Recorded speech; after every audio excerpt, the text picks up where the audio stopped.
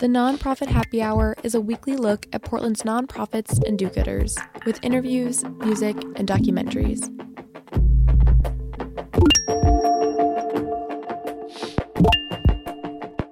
You're listening to the Nonprofit Happy Hour on X-Ray FM, brought to you by the Media Institute for Social Change, a public interest media lab that works to inspire, empower, and engage emerging media producers. Learn more online at MediaMakingChange.org.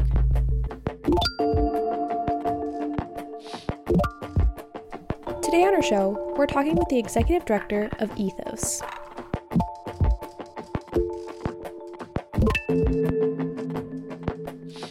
This is Phil Bussey. It's the Nonprofit Happy Hour on X-Ray FM. I am joined by Crystal De Alba, who is executive director for Ethos, a building just down the street from X-Ray's studios. How are you doing? Oh, good. Thanks, Phil. How are you?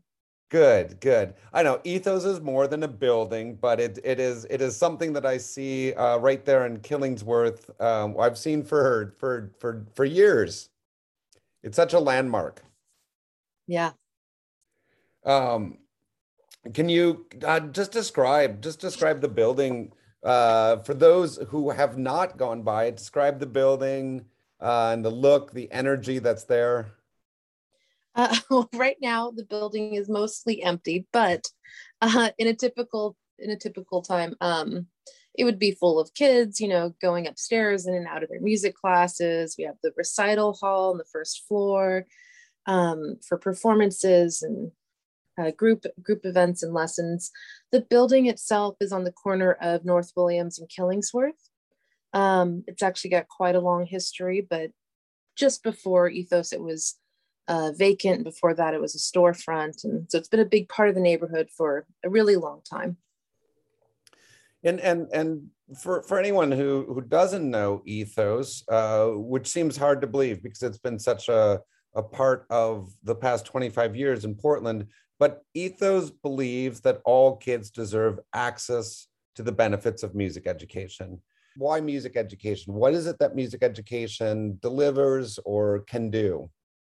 Well, I think a lot of people are familiar with the fact that music education increases test scores, helps with language acquisition. It helps to connect the different hemispheres of the brain and get this simultaneous sort of interchange happening in a way that few other things really do. I think a lot of people at this point know that, but it goes beyond that. And especially during this time of this extended pandemic, what we're seeing is that these music lessons, even though they're on Zoom and everyone's sick of Zoom at this point, it's really a time for kids to feel empowered, to have a sense of normalcy and routine, to express themselves and work through a lot of the big feelings that are happening right now.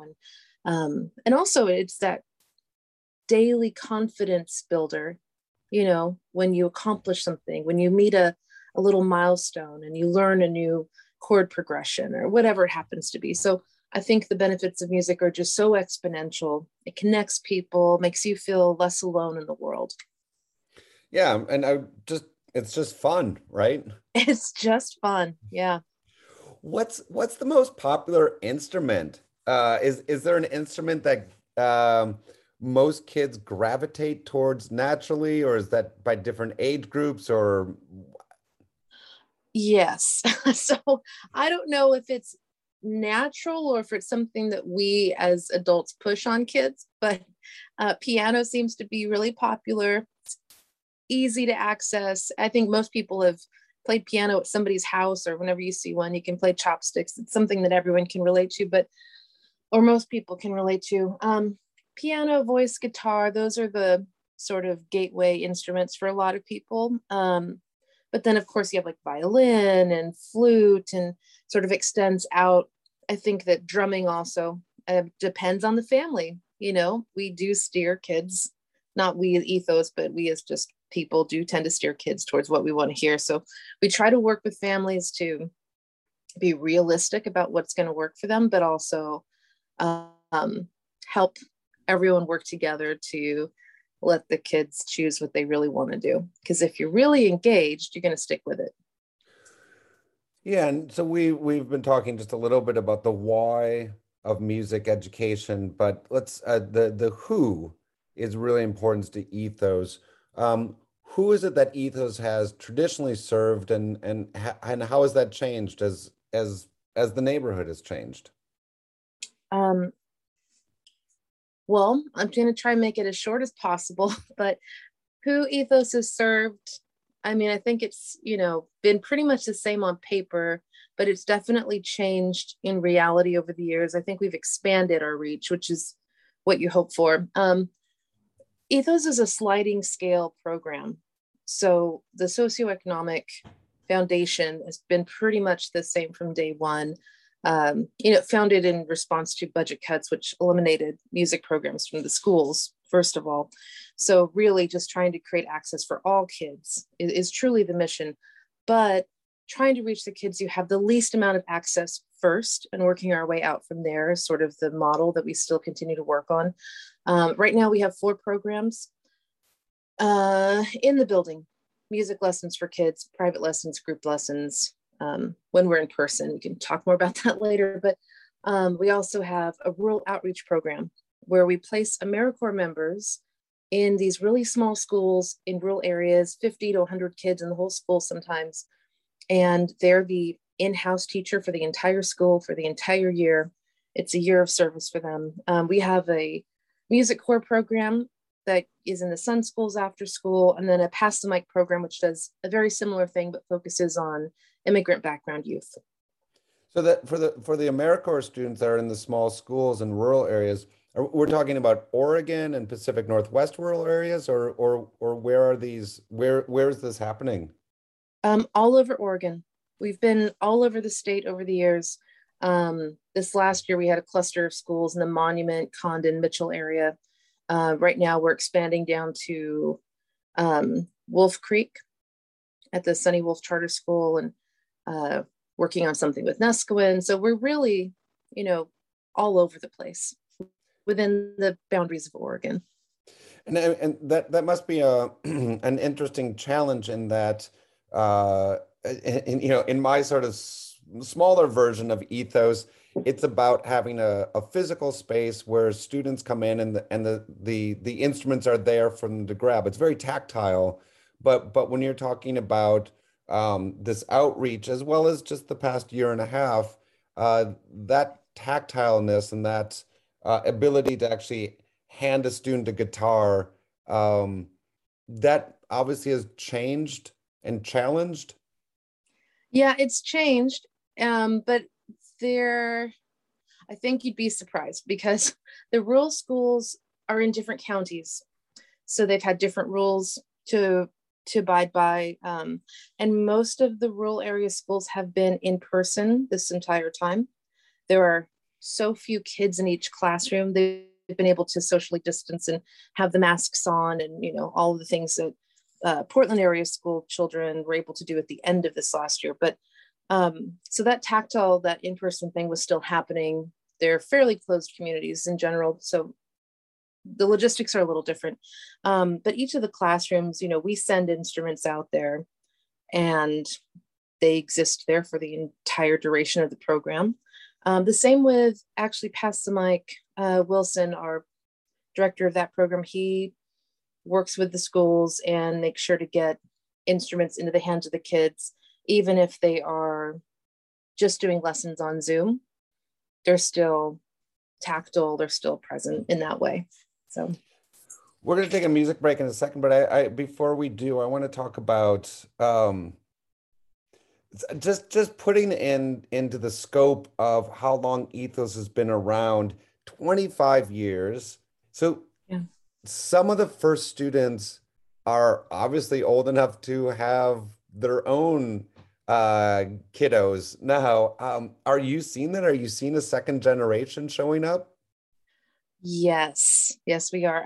I'm still so new to Ethos. I've only been there a year and a half, but there is this great legacy at Ethos of students growing up in the program, leaving and coming back to teach, and I'm seeing some of it right now with some of the kids that I've known from being a supporter of Ethos on that precipice of change and becoming the teachers. And we had one actually this last summer at our summer sessions program. And we have some longtime teachers that have been teaching for 10 years that were also students. And yeah, it's pretty amazing. People stick around. That's so great. And so, Crystal, I'm going to have you give us a song choice in a second. But before I do that, I just want to, I love this statistic or this accolades. The President's Committee on the Arts and Humanities has named Ethos one of the top 50 after-school arts program in the whole United States, 8 times since 2003. I mean, that's amazing. I know you're not doing this for the accolades, but that's still pretty cool. I mean, especially because that's in 18 years, 8 times as a top 50 after-school program. Yeah, it's amazing. And that really goes towards the collective efforts of everyone that's been a part of Ethos for the last 20-something years. It really, really is just people all getting behind our mission. So, Crystal de Alba is the executive director for Ethos. You obviously are around music a lot. Do you have just one song that you can provide for us for a music break here? I like Bomba Estéreo a lot. Yeah, Alma y Cuerpo. I don't know if you know that song, but it's a song I listen to quite a bit. Let's take a listen.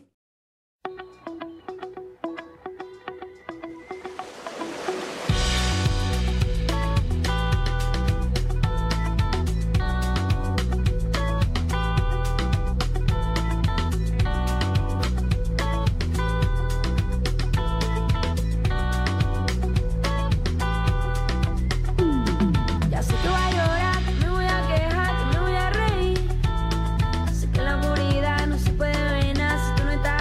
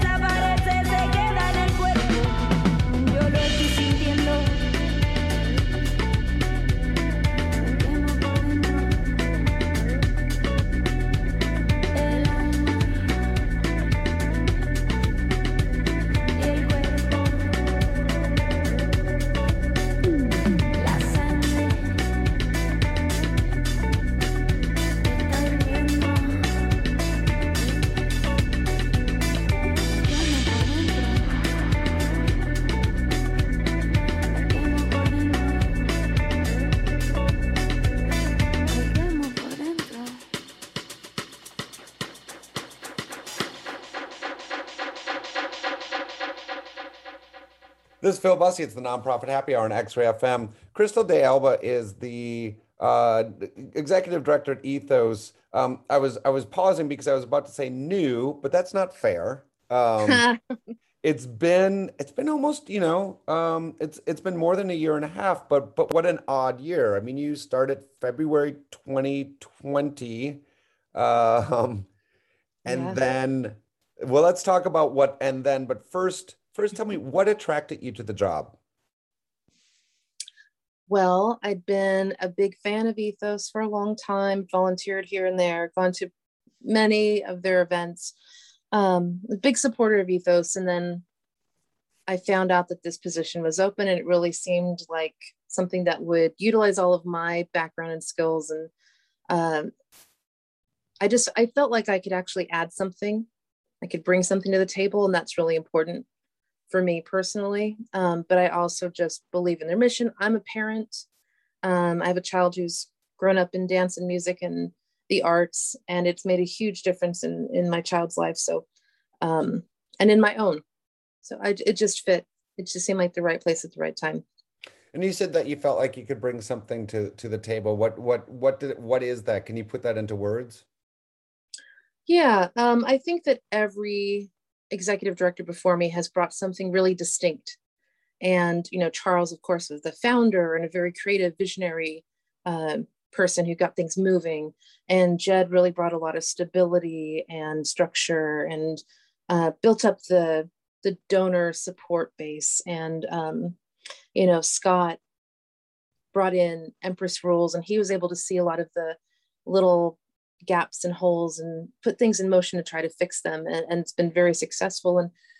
And I really admire everything they've done. But in all of that, I'm the first woman to lead. I'm the first, single mom to lead. And I think that I have more life experience that relates directly to what a lot of our parents are experiencing. So I understand what it means to, but to be living maybe under the poverty line and try to get your child affordable music lessons. I've been there. I'm not there now, but I've been there. I've experienced that. Also, just being Latina, it's a different experience than I think has necessarily been a through line at Ethos. So everybody brings something different. I have just my limited scope still, even with everything I bring, it's limited. So I think my personal greatest strength is partnerships, bringing in other people who can bring in their expertise, which that actually has been a pretty strong through line, especially with like Jed and Scott. So this has really been a tremendous year of partnerships, of building new relationships. And back to your question earlier about starting at the end of February, I started 2.5 weeks before we made the decision to shut down because of the pandemic. So it's been a wild year that I don't think we would have survived if it wasn't for these new relationships. It's kind of all over the place, but Where do you go to figure out what relationships to have, or answer differently or the same question? Where do you go to find your inspiration? I mean, especially in the last year, I mean, finding inspiration and stability has been really difficult, especially for someone that's new to leading an organization. How did how have you navigated? That's a huge question. I get it, but well, I think that's really pertinent. I think there's two things for me. One is learning how to deal with crisis in other parts of my life prior to this pandemic has really prepared me for knowing how to respond. All of the directors and music teachers at Ethos, they've got the music part covered. They don't need my input on that. So we all love music, but they've got it. So for my role, what I do at Ethos, I don't think anybody really knew what to do. Everyone's sort of just winging it, but having that experience both personally and professionally in sort of crisis management and dealing with organizational change, I think put me in a good position to not collapse under the pressure. But additionally, just having lived in Portland for the greater part of the last 2 decades, there are some really specific cultural issues in Portland that are not the same everywhere else. Not originally from here. And so I got a pretty heavy dose of that when I first moved here, and being in the middle, not being part of the white community, not being part of the Black community, but seeing it a little bit from the outside. I don't know. I felt really strongly about not assuming a place at the table that I didn't earn or that I don't need to occupy.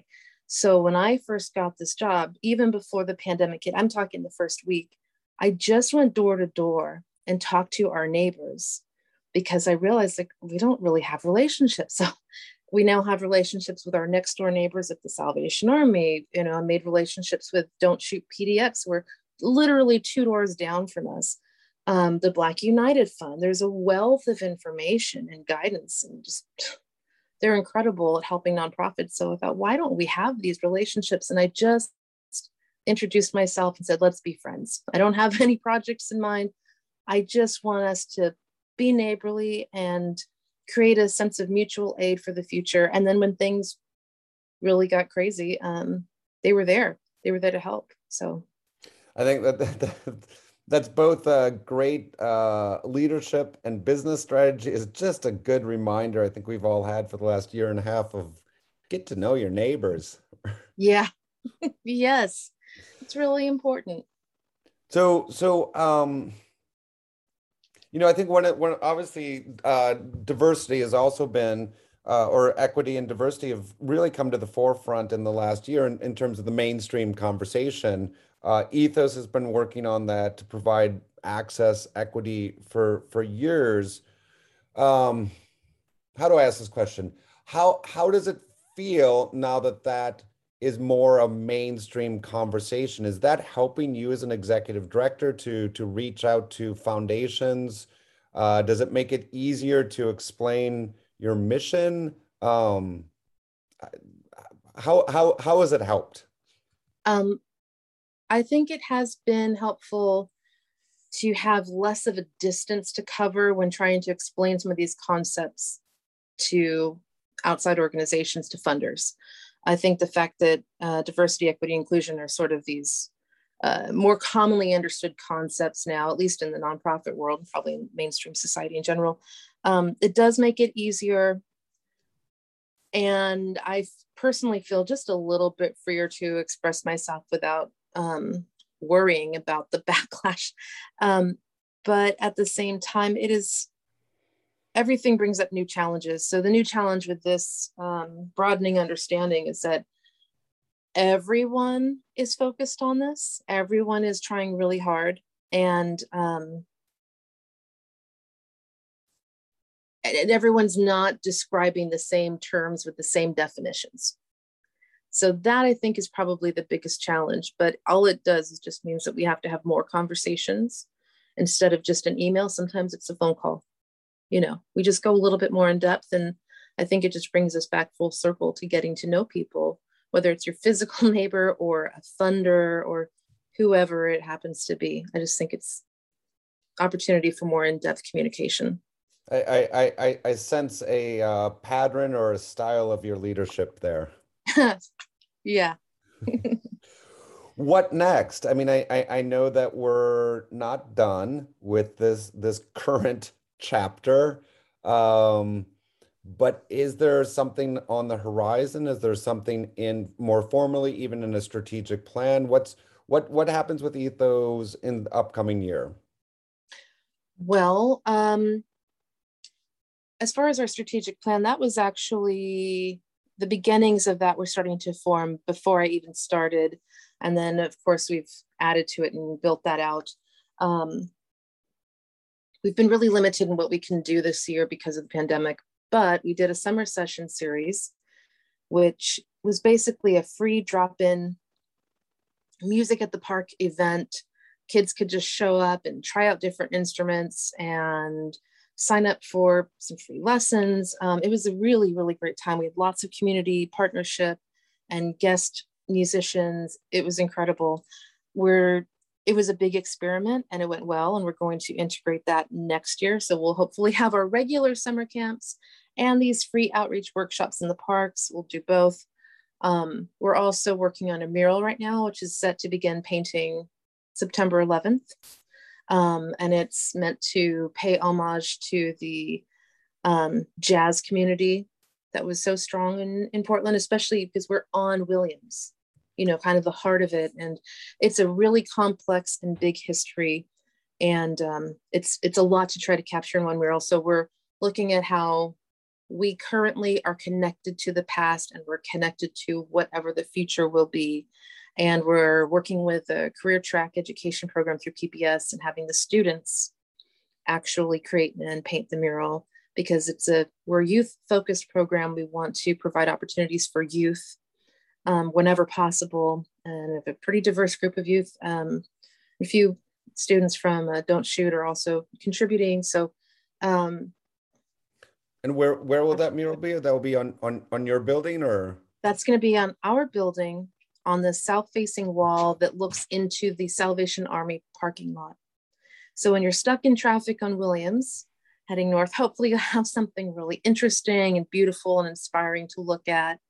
And it's just another way for us to visually express our commitment to connecting with the community and being open and giving back and, communication. So I am excited to see that. I'm excited to see all the programming that is going to be happening, and obviously all the program that has happened. Crystal, congratulations on the first year and a half with Ethos, and thank you for taking the time to talk with us. Crystal de Elba is Executive Director for Ethos. This is the Nonprofit Happy Hour on X-Ray FM.